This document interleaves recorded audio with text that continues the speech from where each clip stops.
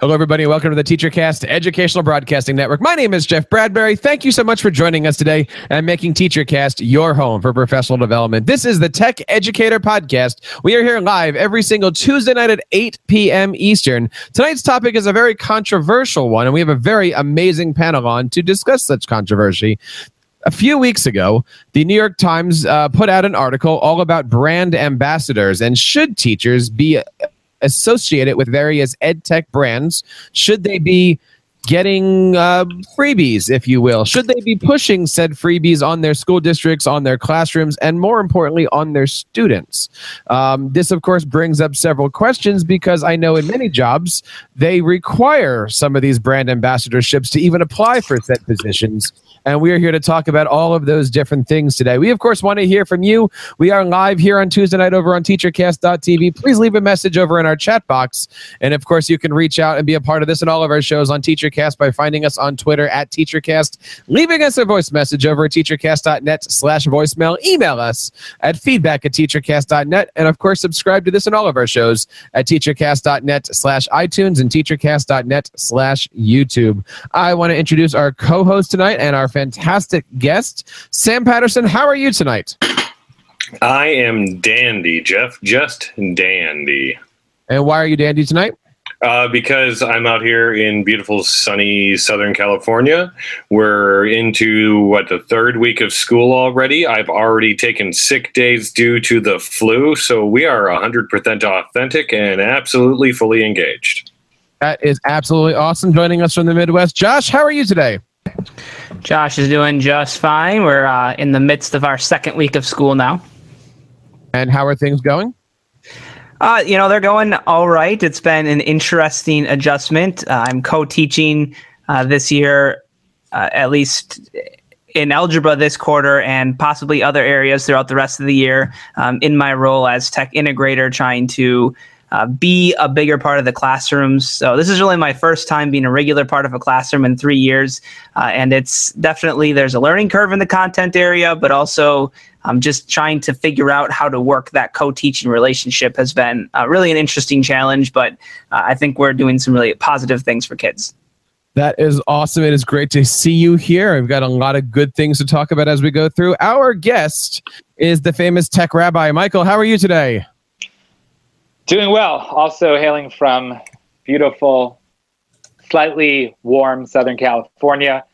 And this year has been an interesting one. It's my first time in 8 years that I am not in a single school site. So a lot of the work that I'm doing right now involves some local schools that I am doing teacher mentoring and teacher support in, and then also having an opportunity to travel around the country and speak and facilitate workshops and do a lot of the things that seem to be very controversial as of 2 weeks ago. Well, thank you guys all for joining us. We're, of course, going to have other people joining us tonight. I'm going to actually offer our panel here. We usually don't spend a lot of time doing Twitter chats, but guys, I think this is a good topic just to kind of keep posting out there on Twitter to make sure that people know that we are here as we are each and every Tuesday at 8 o'clock Eastern. I'm just going to throw out the question here. Did you guys read the article, and what did you think about it after you read it? Sam, start with you.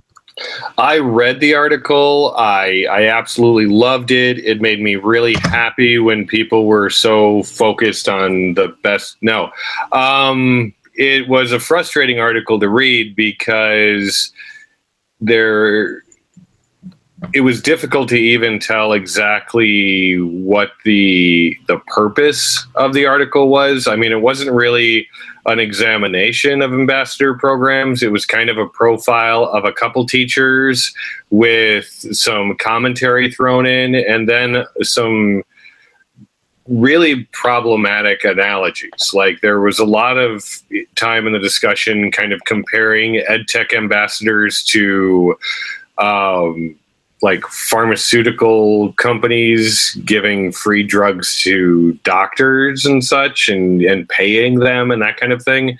And it, by and large, struck me as very ridiculous, because ultimately what the article seemed to fear most was that somehow this, relationship between Silicon Valley and teachers was entirely too cozy, and they were buying a lot of undue influence in the public education system. Mike, what do you think? So I was pretty shocked, but not shocked. It's this weird sort of dichotomy where I wanted to really be surprised and offended, but I just couldn't get past the reality of how the United States views the education system. And I think that that's really the problem is how the world looks at education and how education looks at the world, and the significant disconnect between the two. So interestingly enough, this article is one of a series. And so if you do the good Googling that we love to do, you find out that not only were there articles earlier in the summer, but they seem to have this just overall very disjointed flow to them. You know, it's like you can't focus on one thing at a time. First, you're talking about, you know, these teachers and ethics issues and the validity of the technology and the the pedagogy that these teachers are employing. Then you're saying that, well, it's really the tech company's faults, and it just sort of jumps all around. It's really the conversation that ensued that I find so shocking. And I said to my wife when I read the comments in an initial Facebook post that I was tagged on, I said to her, the honeymoon is over. And this supportive, positive education community that over the past 6 years I have been a part of in this digital space became very ugly overnight. And people began to publicly name and target and write about other educators in the space. And I think at the end of the day, you can disagree with someone's teaching practice, you can disagree with their strategies, but smearing them doesn't improve the learning for their students, and it doesn't improve the learning for your students. And that I think is really where I have been emotionally affected is by the response in the education community to this article. Josh, how about yourself? Well, I don't know how I can follow up that debrief of the article. That was really well thought out commentary there by Michael. Yeah, I don't know. I guess I didn't really have any thoughts as I read it. I think in some ways I reflected on my own quasi-relationship to that whole area, being a Google certified innovator and Google certified trainer. And so I tried to read it in that lens and think about myself and ethically speaking, how exactly does that look in my school? Like, do they know I'm that? Like, so that was a big thing in the article, right? Like, are we people that have that ambassador relationship, do they disclose that? I think I've been fairly transparent about the fact that all those things happened, and that's a part of who I am. And those are experiences that I've had. But for me, like, if I'm going to be like super micro in terms of my own experience with those programs, it wasn't about that it was Google stuff. It was about, I got to go for the Innovator program, hang out with 60 of these awesome educators and collaborate with them. Many of our projects had nothing to do with Google tools. It was just so you're saying that Google tricked you into giving away your students' data. No, exactly. You translated right? Well, and if you look at the title of the other articles in this series, they all seem to be really just pantheons of balanced journalism. There's I got to scroll back down the page because it thought I wanted the top of the page, but I didn't. I wanted this part where it says how Google took over the classroom, May 13. The Silicon Valley billionaires remaking America's schools, June 6th. How Silicon Valley pushed coding into American classrooms, June 27th. Right? So there's plenty of agenda here. That's all I'm saying. Well, let's take a look at all these different things, because, okay, raise of hand. How many are Google certified something? Okay, how many of you guys are Microsoft certified something? Okay, how many of you guys are Apple certified? Hey, Jeff. Yes. You may not remember, this is a primarily audio show. So the big thing here is I know as a technology coach, and let's see if we can choose the right words here. There are many technology coaching positions that are advertised as would prefer it if you are a Google certified educator or Google trainer or Google whatever, right? And I'm sure the Microsoft school districts say, we're looking for an innovation specialist, must be an MIE. Is that a school district saying that we will only hire you if you are a brand ambassador? But at the same time, we've got this pushback saying brand ambassadors should not be there. Let's start with that kind of an idea. Should school districts be requiring certifications if we're even having the conversation that certifications don't belong in education? I disagree that was the intent of the article to say they don't. I think the intent of the article, as I read it, was that there needs to be a level of transparency involved with these things. I did find the comparison to doctors a little laughable because I would be happy to live by as strict of standards if my pay was at that level. So I think there's some of that that I thought, but still in it, it's still a good analogy because there isn't really research that, as far as I know, at least longitudinal, because it's so new, that using Google for education is going to significantly improve student learning outcomes compared to using Microsoft Office, compared to using Apple whatever, compared to using Ubuntu. And so I think that there is this idea that if we become too focused on it's got to be Google or nothing, I think that's where we get in trouble. So it's still, we need to be good about looking for what's best for our students in a number of ways. And I think first and foremost, like Sam was joking about before, but whatever tools we use, how are they with our student data? I think that is a really important thing. Not just are they great for creation, are they great for collaboration, but is our students' information going to be safe? Sam, how important is that? Because you know that there's companies, I don't want to always give specific names, but there are companies that have ambassador programs where student data is involved. There's Sure. companies that have brand ambassador programs, for instance, that are STEM companies, and it's here, go try my robot, and there is no application student data. Should those two programs or platforms or types of companies be treated the same way? Thought of the same way, or in the same conversation? Sorry, I was searching out articles to link to, and then ads started playing in my headset. So, one of the things that I have appreciated about the best ambassador programs I've been in is they've given me access to information about a product, a community that will help me use it better in the classroom, and it gives me somebody to answer my questions. The schools I work at have valued the relationships I have with companies because when they have a question, I can get an answer to it usually. In a lot of ways, this is much more networking than it is influence buying.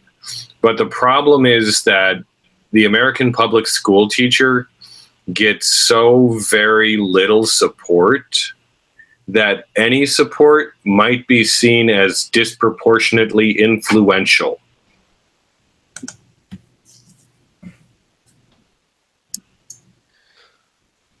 Anybody else on that one? Because I also want to ask the same question, and this is for the group here. Is there a difference between being an ambassador for, and I'm going to say this is not a negative term, a lower level ed tech product that you choose to bring in or you choose to use versus I'm a Google, Apple, Microsoft, which is generally the school district chooses that, and you have no say if you're a Google school or a Microsoft school. If you're a Google school, you might become a Google trainer, and if you're a Microsoft school, you might become a Microsoft trainer. Should we put a line on those where if I like to use Seesaw, I'll become a Seesaw ambassador, but I don't have a choice in my district of moving to Office or Gmail? So I think there's two pieces, right? The major corporations are trying to create a community of stellar educators. So I am a Google certified trainer and an Apple distinguished educator. Both of those involved a application process, a certain level of training and demonstration that not only do I know how to use the technology, but I use it to support innovative, if that's a fun buzzword, or meaningful learning experiences for the students. Then you have these startups or these companies that mature out of the startup phase after a few years, like Seesaw and Book Creator and Flipgrid. And those are like, they are looking for educators who are putting the time into curating and creating content around their solution. And as we all know, educators already work so many hours in general without technology even in the equation. They work all day, then they come home and they work through the night. They are constantly working on the weekends, looking at ways that they can better their classrooms. Now they have this additional challenge or burden, right, of now creating content in the digital space. So if they can be recognized for that, or they can be used as a model for other teachers interested in using the technology to say, oh, well, here's a classroom teacher. I can relate to this fourth grade teacher because I'm a fourth grade teacher. Oh, we're both English teachers. That's so cool. I can't wait to read the blog article or look at the portfolio or whatever curated content's there. What I'm struggling with right now is that brand ambassador and influencer marketing is 30 years old or even older. And social media influencing is as old as social media. And so it's why is it now? Like what happened besides this New York Times article that all of a sudden this is this like huge, conspiracy? Because what bothers me the most is that, I cannot go right now and teach in a public school district. I have a master's degree in education. I can't teach in a public school district. Why? Because I'm not certified. I don't have a certification to teach in public school, right? So these educators that are brand ambassadors and influencers, they all are qualified educators. And if they're not qualified, then the educators that see them should see right through them. And the article that I wrote on Medium last week, one of the things that I said is that the internet and social media is an absolute democratizer of who holds the keys to information, influence, and inspiration. It levels the playing field for everybody. Now anybody who is passionate and willing to put in the time can be recognized for great work in whatever industry they're in. So you don't just wake up today and say, well, I'm gonna become this influencer in the education space. People are gonna see through you. And conversations, they were borderline attacks on me as I questioned this. People said, oh, you can buy followers and you can fake it and you can convince a school district that you're some amazing influencer, and then they hire you, and then like nothing is stopping you. And I'm just like where? That's not how the internet works. So I know that was kind of like a tirade tangent right there, but I just feel like before we get into the legitimacy of different types of ambassadors, who are those ambassadors? Are they qualified professional educators that, in addition to whatever education and credentials that they have, they also are just really awesome at creativity and in content creation and in using apps to create an experience, right? So that's where I'm like really frustrated in the space of this article and the conversations that are ensuing because of it. Mike, are you okay? Yeah, I'm okay. Should I check my blood pressure here? Yeah, no. No, I'm afraid to ask my next question after this, because when I'm looking at these, I agree with what you guys just said. Some of the larger groups are creating global communities. Microsoft, for instance, has a fantastic educator community. They provide free professional development. They're now opening up their doors where, for instance, everybody can be in there. Yes, there's a small application and stuff like that, but they're making ways to join and form community. They're building online courses to support their stuff.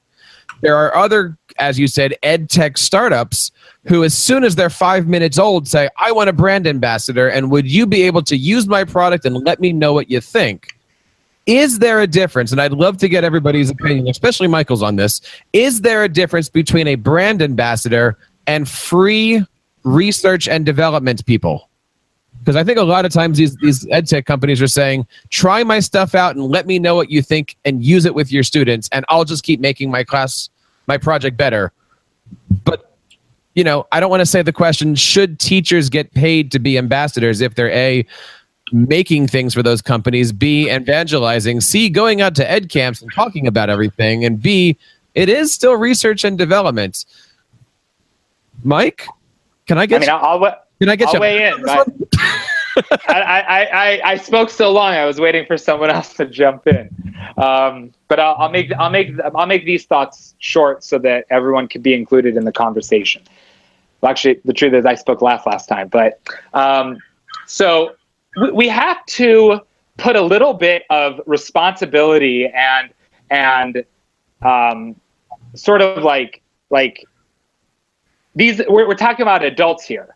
Oh no! Did my camera turned off? Low power mode. Okay, I'm back. The Google certified program must have heard this. Yeah. It's like, what? Low power. iPhone shut down. Google Hangouts canceled. So the teachers are adults, okay? If they can't put two and two together and say, wait a second, like this company just reached out to me and wants me to use this in my classroom and figure out if it's good, like that's on the teacher, okay? We're talking about adults here. We're not talking about young children who have to make this educated decision, okay? Now, for me, there is no product that I'm going to use in my professional or personal life that does not increase the experience or bring value to what I'm doing. So I don't just use tech like, the latest and greatest. I have to be on VR, AR, and all the buzzwords. I'm looking for stuff that's going to make my life better. It's going to make the teachers that I work with have better experiences supporting learning and delivering instruction.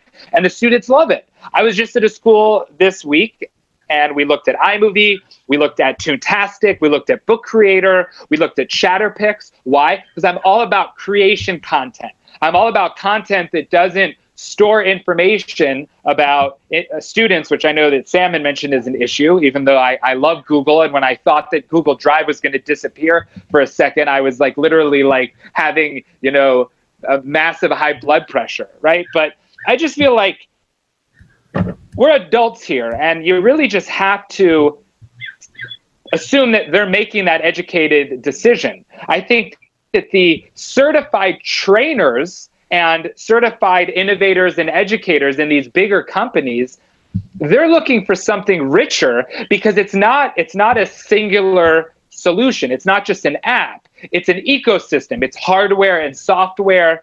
It's curative. It's data driven. There's so much dynamic going on in these bigger companies. But when you look at the smaller ones, at the end of the day, I'm a Book Creator ambassador. I've been an ambassador since they created the ambassador program, and I love Book Creator. It is my go-to application, my lowest point of entry for training for teachers on iPads, on Chromebooks, on laptops that can now use the web-based experience for not for creating, but for experiencing it, right? Like, it's just, if it's going to bring meaning to my experience, my students, and the teachers that I work with, like you have to use it. I think when you're looking to get paid, that's actually where it gets really complicated. That's where the ethics will become in question. Wait a second, you're paying these teachers to bring this in? I think that looks a lot more fishier than, hey, like, you want to beta test this, you want a free year subscription of the software that basically is worth, nothing, but we've attributed a value to it based on the interest in it, right? So that, that's my extended rant on that. So, Mike, let me follow up with you here on this. And again, we're playing devil's advocate in a lot of these things, but is there a difference? And let's keep on the topic of teachers being research and development, teachers being brand ambassadors, teachers being paid, not paid, all those things. Is there a difference between a teacher being asked to create content, create curriculum, maybe write a blog post or two, maybe use it in their classroom, and that might be all part of the ambassador program. But if a company says, would you come out to said conference and spend 3 or 4 hours standing at our booth, is that a brand ambassador, or is that free work? Is that this? So should those things be in the same area? And I'm not saying come and maybe I am saying come and do a demo at our booth. Like, at what point, or what is the extent that a company should be asking people to do things, and at what point as a teacher should be looking at it and saying, well, you're asking me to do all these other things and do this and do this, and where are we with all these different topics? So Jeff, as you're talking there, and I'm thinking, what I came back to was you kept saying like companies telling teachers to try stuff, and I think in however many years I've been Google certified, whatever, Google's never ever asked me. The program has never asked me to do something in my schools. Really. As far as I know, I think with the Google Trainer program, I think you need to do like 12 trainings, but they don't tell you what it needs to be on. In fact, I've put in things that weren't even Google tools. Like I've presented on Scratch before. I've included that. They've accepted it. And so I don't know if there are ambassador programs where the company is stating that in order to be an ambassador, you have to do certain things with your kids. That to me is problematic because the companies know. Maybe some are former educators. I know many ed tech companies used to, they were founded by people who used to be in education and wanted to solve this problem. But you're the boots on the ground. You're the school. I would not feel comfortable with a ambassadorship and where the company was dictating to me, you really need to do this in your classroom. That to me is problematic if that happened. When you start to get into things like Michael was talking about, like the paid stuff, where you're getting paid to go speak, I guess that really depends for me. And once again, that's something where I reflect on my own experience where I've had opportunities, whether it's a school district, a summit, or an educational organization that needs people. They're running a workshop and they need people who are going to be able to work with the teachers in these workshops, and they're looking for qualified people. That's an interesting topic to bring up because I think as long as there's been education, now this is my 7th year in education, professional development has been a thing. I mean, our schools bring in people all the time that they're paying money that we don't know how much they're paying for people. We know at conferences, the big keynotes are getting mucho bucks to go do that thing. Yeah, I mean, is that acceptable? And kind of the corollary to that is the fact that teachers and the teaching profession as a whole is pretty, I'm not sure what the word is. I don't want to say it's not highly regarded. I think it depends on who you talk to, but definitely education as a whole is not supported quite well. Obviously, the salary thing, everybody kind of knows that as teachers don't get paid enough. Is that a justification for teachers going out to present to supplement their income? Does that make it more or less acceptable? I don't know. I'm more thinking out loud. I don't necessarily have a point on that. I'll tell you one person who does have a point. We have a very, very hot topic going on here and a hot conversation over on teachercast.tv. There is so much stuff going on over there. So if you're watching live, check it out. And of course, we're here live every single Tuesday. Mike, what do you think?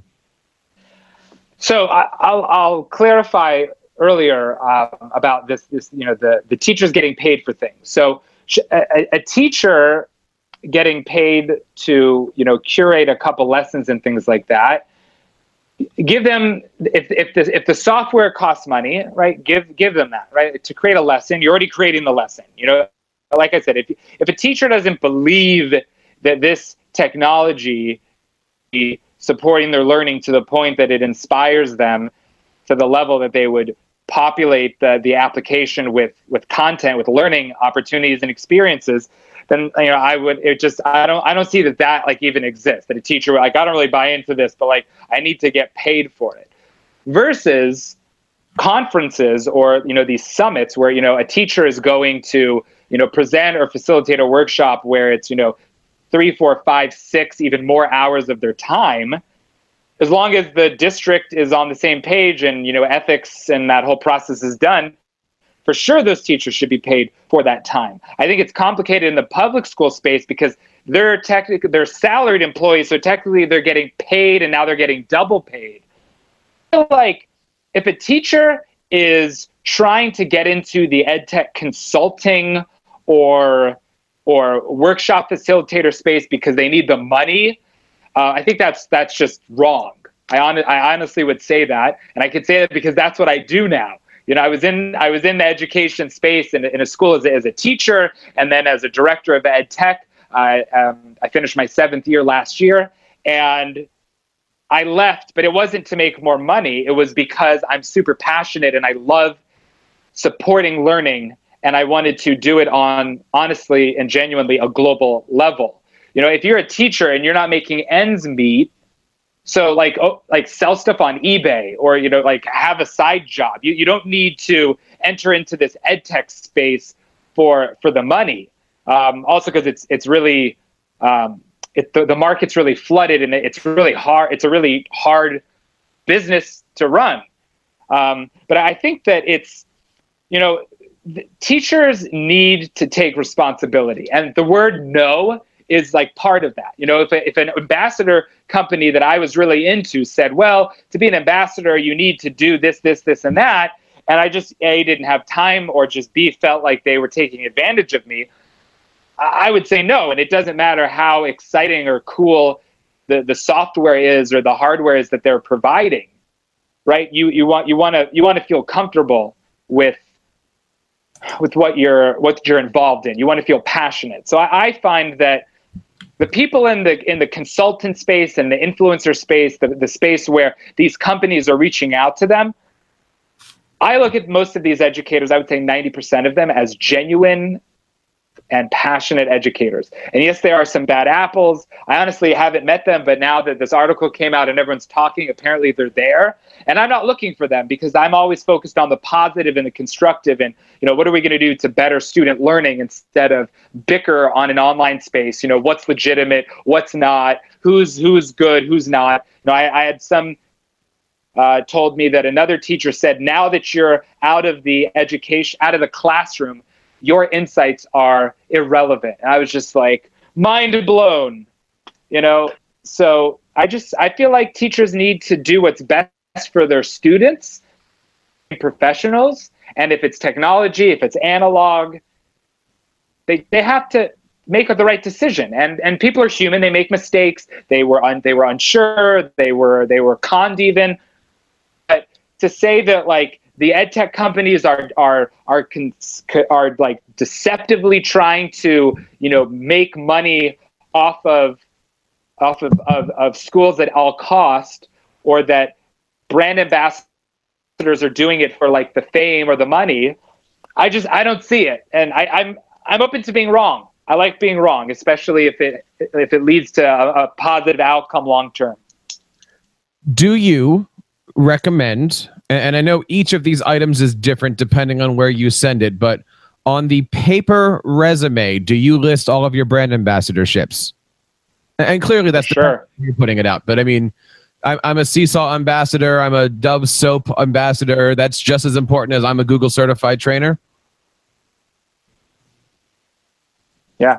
Josh? I don't have that many brand ambassadorships, so they fit. I don't need to worry about which ones to cut off.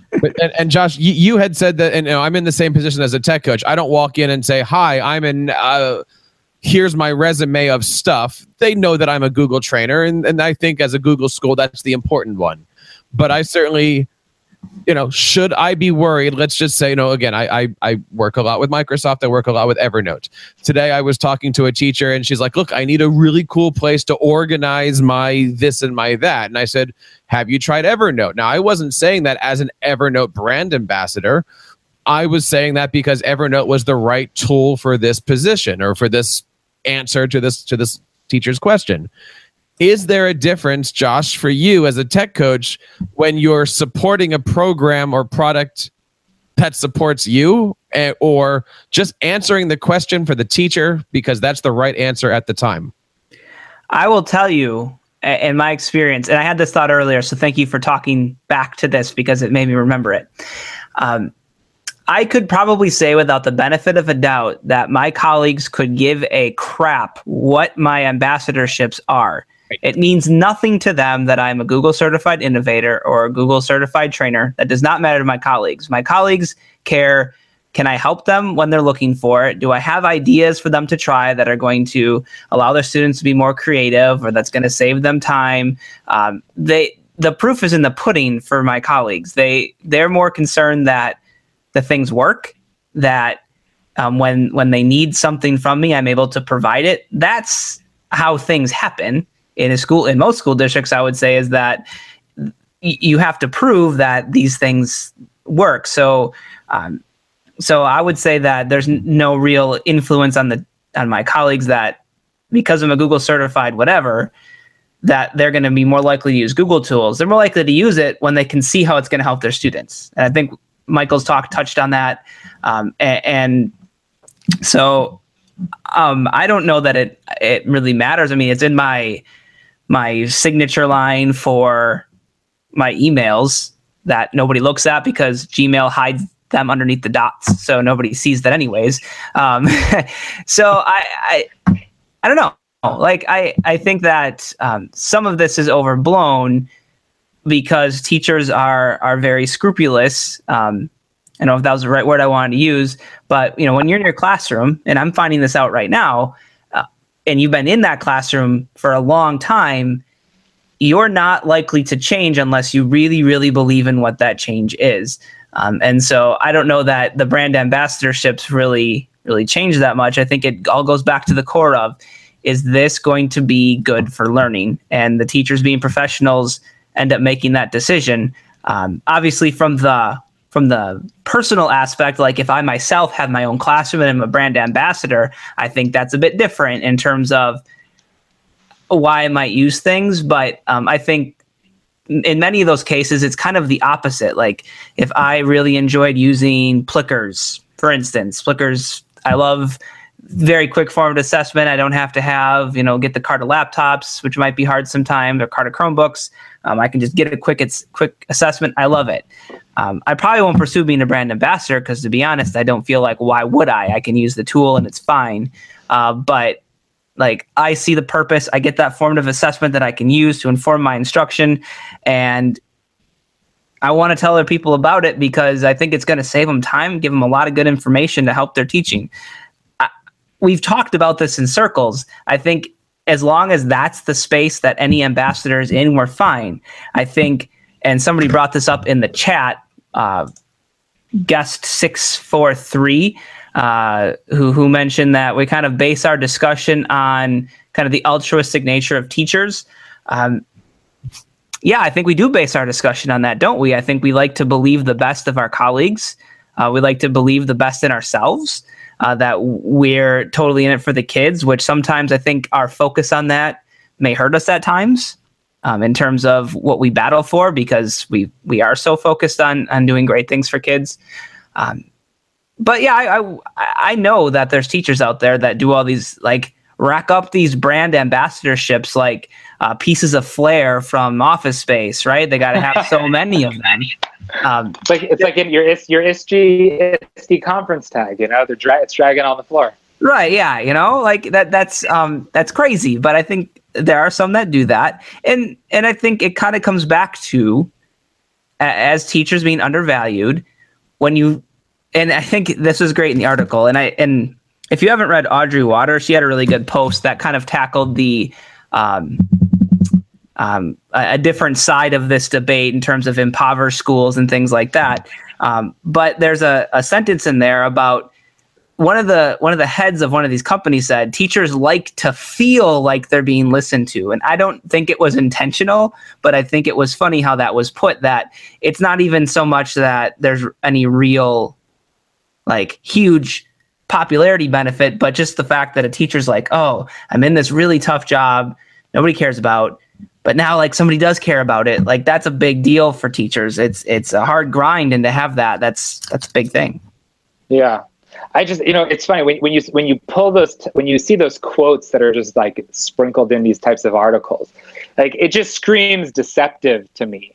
And it's like, this EdTech founder is having this, 20-minute conversation on the phone or whatever with this reporter, this journalist.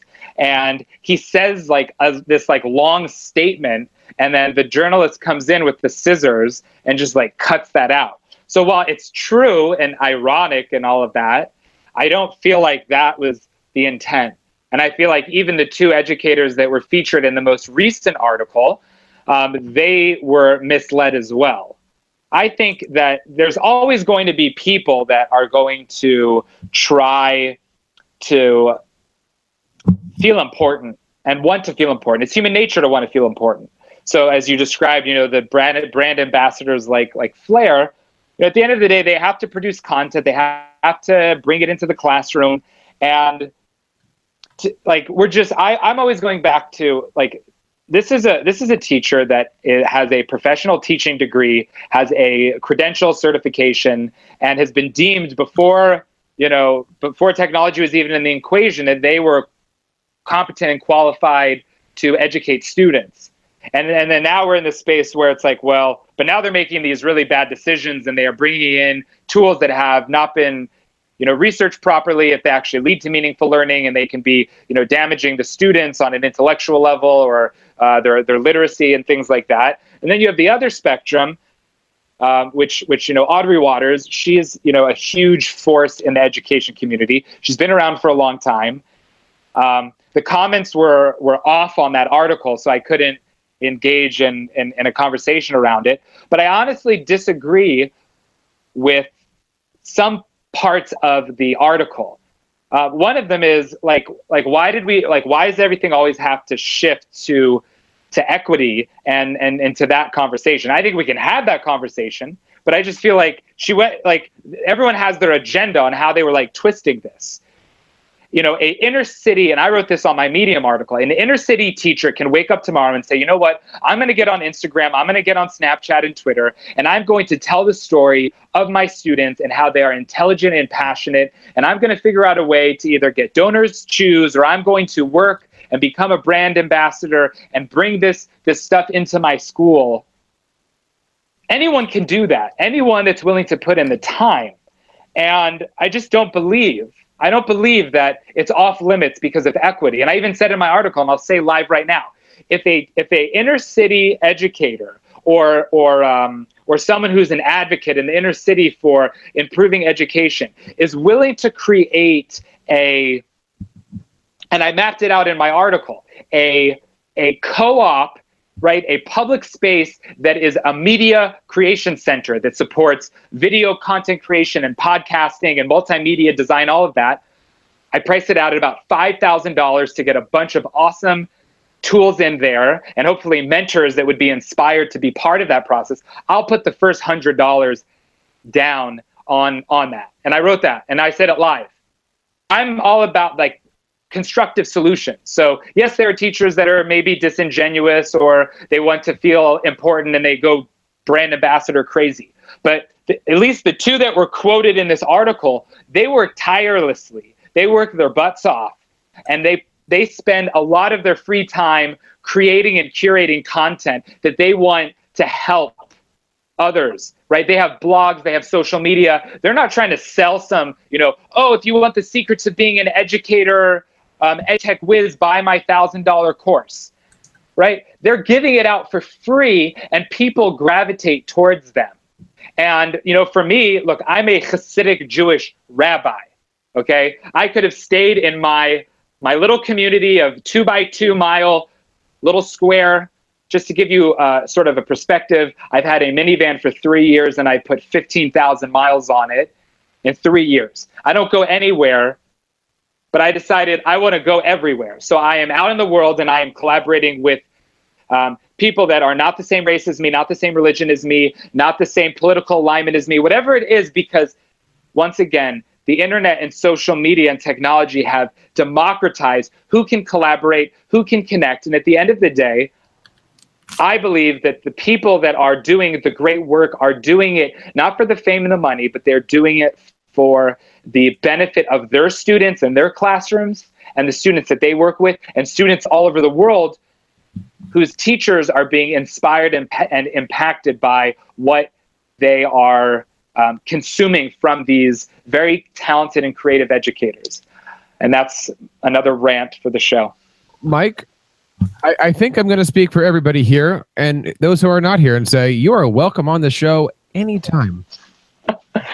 Thank you. I get excited, but it's like I love it. I want to clear the air. We got about 15, 20 minutes left here. We of course have a huge chat room here. We've been talking about this brand ambassador program from the point of view of a teacher who is being sponsored with or without money, or partnered with a company, and they're going to donate a service or a tech or something for the use of their students. I want to take this on the other side of the fence and say, what about teachers who partner with companies, but those services, those things have nothing to do with the classroom? So, for instance, let's say Josh was a math teacher and only teaches math, but outside he's got an awesome 3D printer blog and he's partnering with 3D printer companies, and maybe he's got a wall of 3D printer companies in the back, but he doesn't bring that brand ambassador business, if you will, or hobby into the classroom. Is that okay? Is that a completely different topic altogether? I think you're diving into can teachers be something other than teachers when they're off the clock? I think you're diving into a discussion that goes into things like, is it okay for a teacher to post pictures of them out, at the bar, hanging out with their friends? Is that okay? Because I know there's stories of teachers who have gotten fired for that. As teachers, there's this idea that you're always on the clock, perfect model citizen. And maybe I'm off base here, but I mean, I get nervous when I go to the grocery store that's right down the road in my school district, and they have a deal on Wisconsin's best beer, Spotted Cow. I like to have one once in a while. I'm of age. I can do that. But I feel nervous going to the store to buy that, because what if a kid sees me? I know that's preposterous because kids aren't stupid. They know that happens. But yet I think there's this stigma associated with that. Like you have to be like perfect on the clock. So coming back to your point about the 3D printer thing not coming into the classroom, I don't know. I mean, that dives into a whole lot of things. Is that moonlighting? Is that okay to do? Is it like having a second job? Where, I know teachers that, go and they bartend, or they wait tables, or they do all these other things. They go work at a toy store to make extra money. If that kind of stuff is okay, then I don't see why that's a problem, especially if they're not bringing it into the classroom and it's not impacting their ability to do their job. What would the problem be? It's not like they're out like shilling for Miller. Like they're not a Miller brand ambassador. I think that gets into a bit of an issue. Josh, are you thirsty? You keep coming back to this topic. Actually, I am currently a Diet Mountain Dew certified educator at the moment. Well, now I have to edit that out and pixelate it a little bit. Right. Where's the chat? Where's this chat? I feel like I'm missing out right now. We are live on teachercast.tv, where we have our video there each and every single week. We have about a dozen or so viewers watching live right now. We're here live every single Tuesday. And I'm going to do my best, guys, to get all the different links up on the show notes this week, because this is a great topic. Now, I don't want to rat out a friend, but I know somebody who let's put it this way. We all know somebody, I'm not going to give a name, but that person is a brand ambassador for a certain company. Stop there. That person gets paid by said company to go to conferences and do presentations on their behalf. Some of these conferences are the Weekend Free Conference. I'm not going to say the brand name, but we know what I'm talking about there. And some of these conferences are the ones where teachers spend a couple $100 to go get a ticket for. Is it ethical, unethical, just the society that we live in, that the company is paying this teacher to go around to various conferences and there's money involved because essentially he's working for that company to go do presentations on their behalf? So I think there's a couple components to this question. The first is every single teacher has a contract, and in their contract it stipulates the boundaries for what they are and are not able to do in the realm of employment. So one of them is that it cannot directly compete or jeopardize the quality of the work that they do in that space.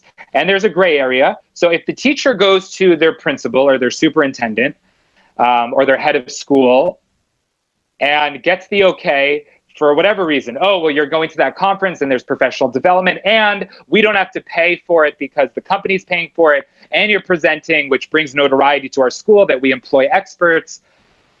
I don't see what's wrong with that. What really frustrates me, and education needs to stop disconnecting itself from the way that the rest of the world works. Now we can have a conversation if the way in which the world works is good, if it's right, if it's honest, if marketing and brands and advertising is deceptive, the way in which Facebook and Amazon, can harvest your information and you search for 5 seconds on shoes and then for the next 3 weeks, every single ad surrounding your experiences, well, those great shoes you wanted, right? But the world, if you're an expert and you're really talented in the industry that you're in, there are conferences in every industry and people want to hear from you. And that's normal. And sometimes it'll be sponsored. They'll cover travel. They'll cover conference. They might give you a stipend. And then in education, it's like, well, wait, like we shouldn't do that. And like I said, as long as the school is in the know and there's transparency, there's transparency, like there's a lot of people, because of my previous life before education, I was in the media and communication space. There are a lot of people on YouTube that I follow, many of them who are sponsored and have affiliate links, and they put all of that in the description. When they say, oh, this is a great, DSLR Canon lens, it says there, this Amazon link is an affiliate link, and I will get paid for you going there and purchasing that.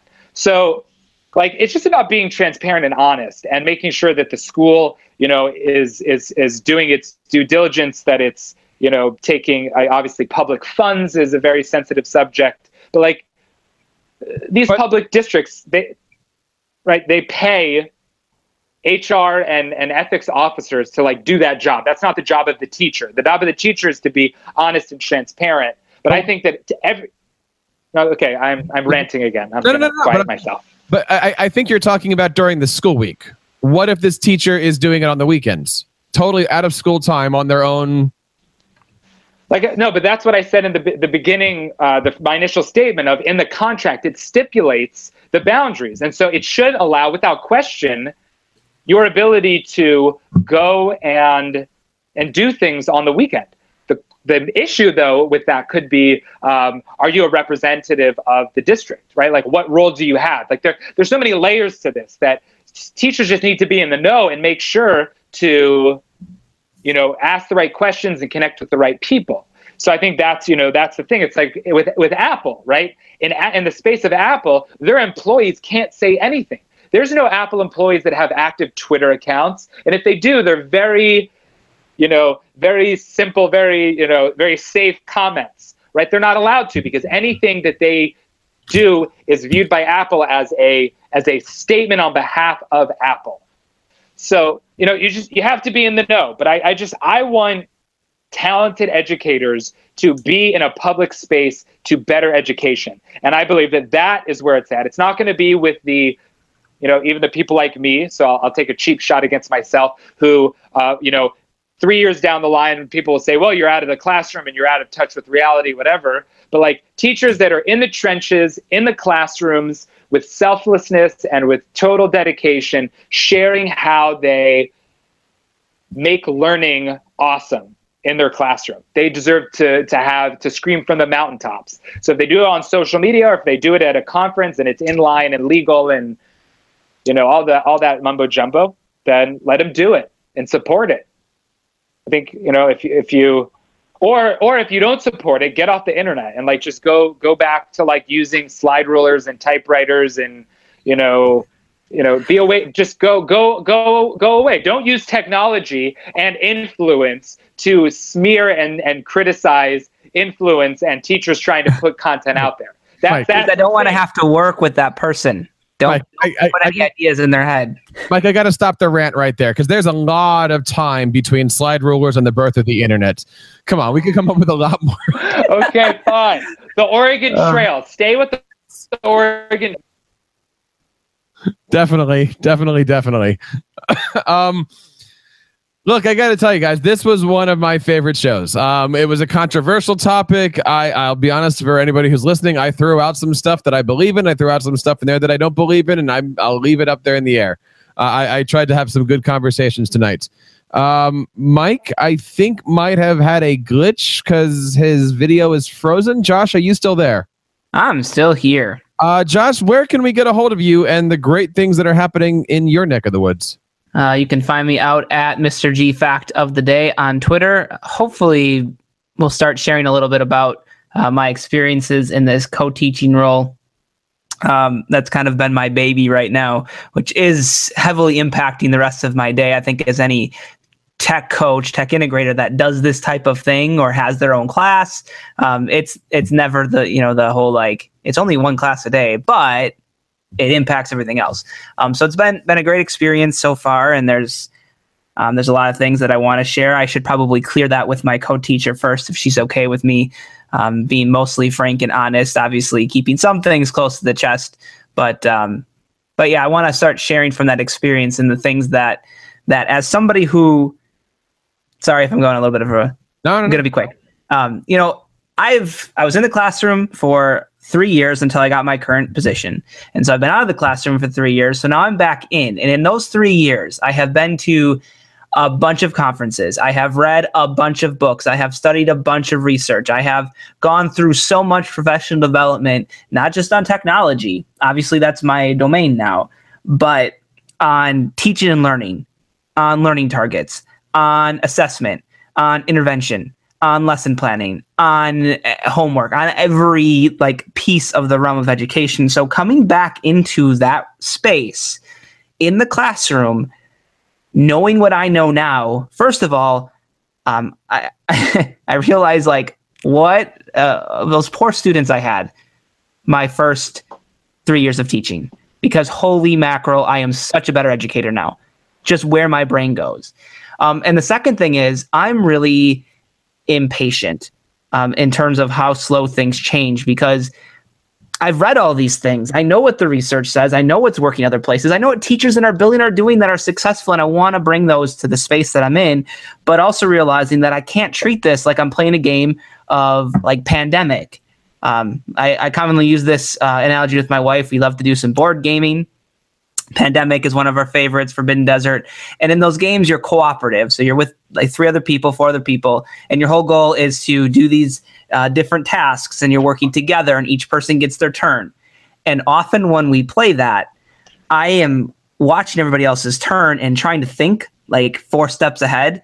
And it gets to a point, if I'm not careful, I start dictating to the entire table what their turn needs to look like so that we can win. And I keep telling myself that I can't do that in this space. I mean, this is this teacher's classroom. So how can I influence and help this teacher change and do some different things for kids without becoming Josh who plays Pandemic? Michael, welcome back. We're just wrapping up here. Where can we go to learn more about the great things that you are awesomely passionate about? So you can check out my blog and all the social media platforms by looking up The Tech Rabbi, so thetechrabbi.com, at The Tech Rabbi. And I recently launched a vlog under the title or the brand Educated by Design, where I am discussing ways in which design has influenced my teaching practice.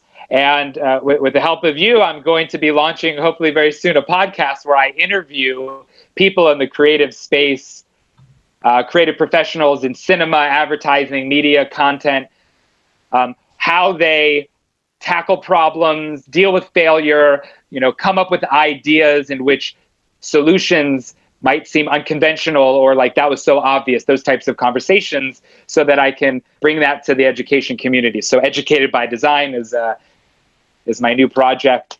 And awesome. Thank you so much for having me on the show.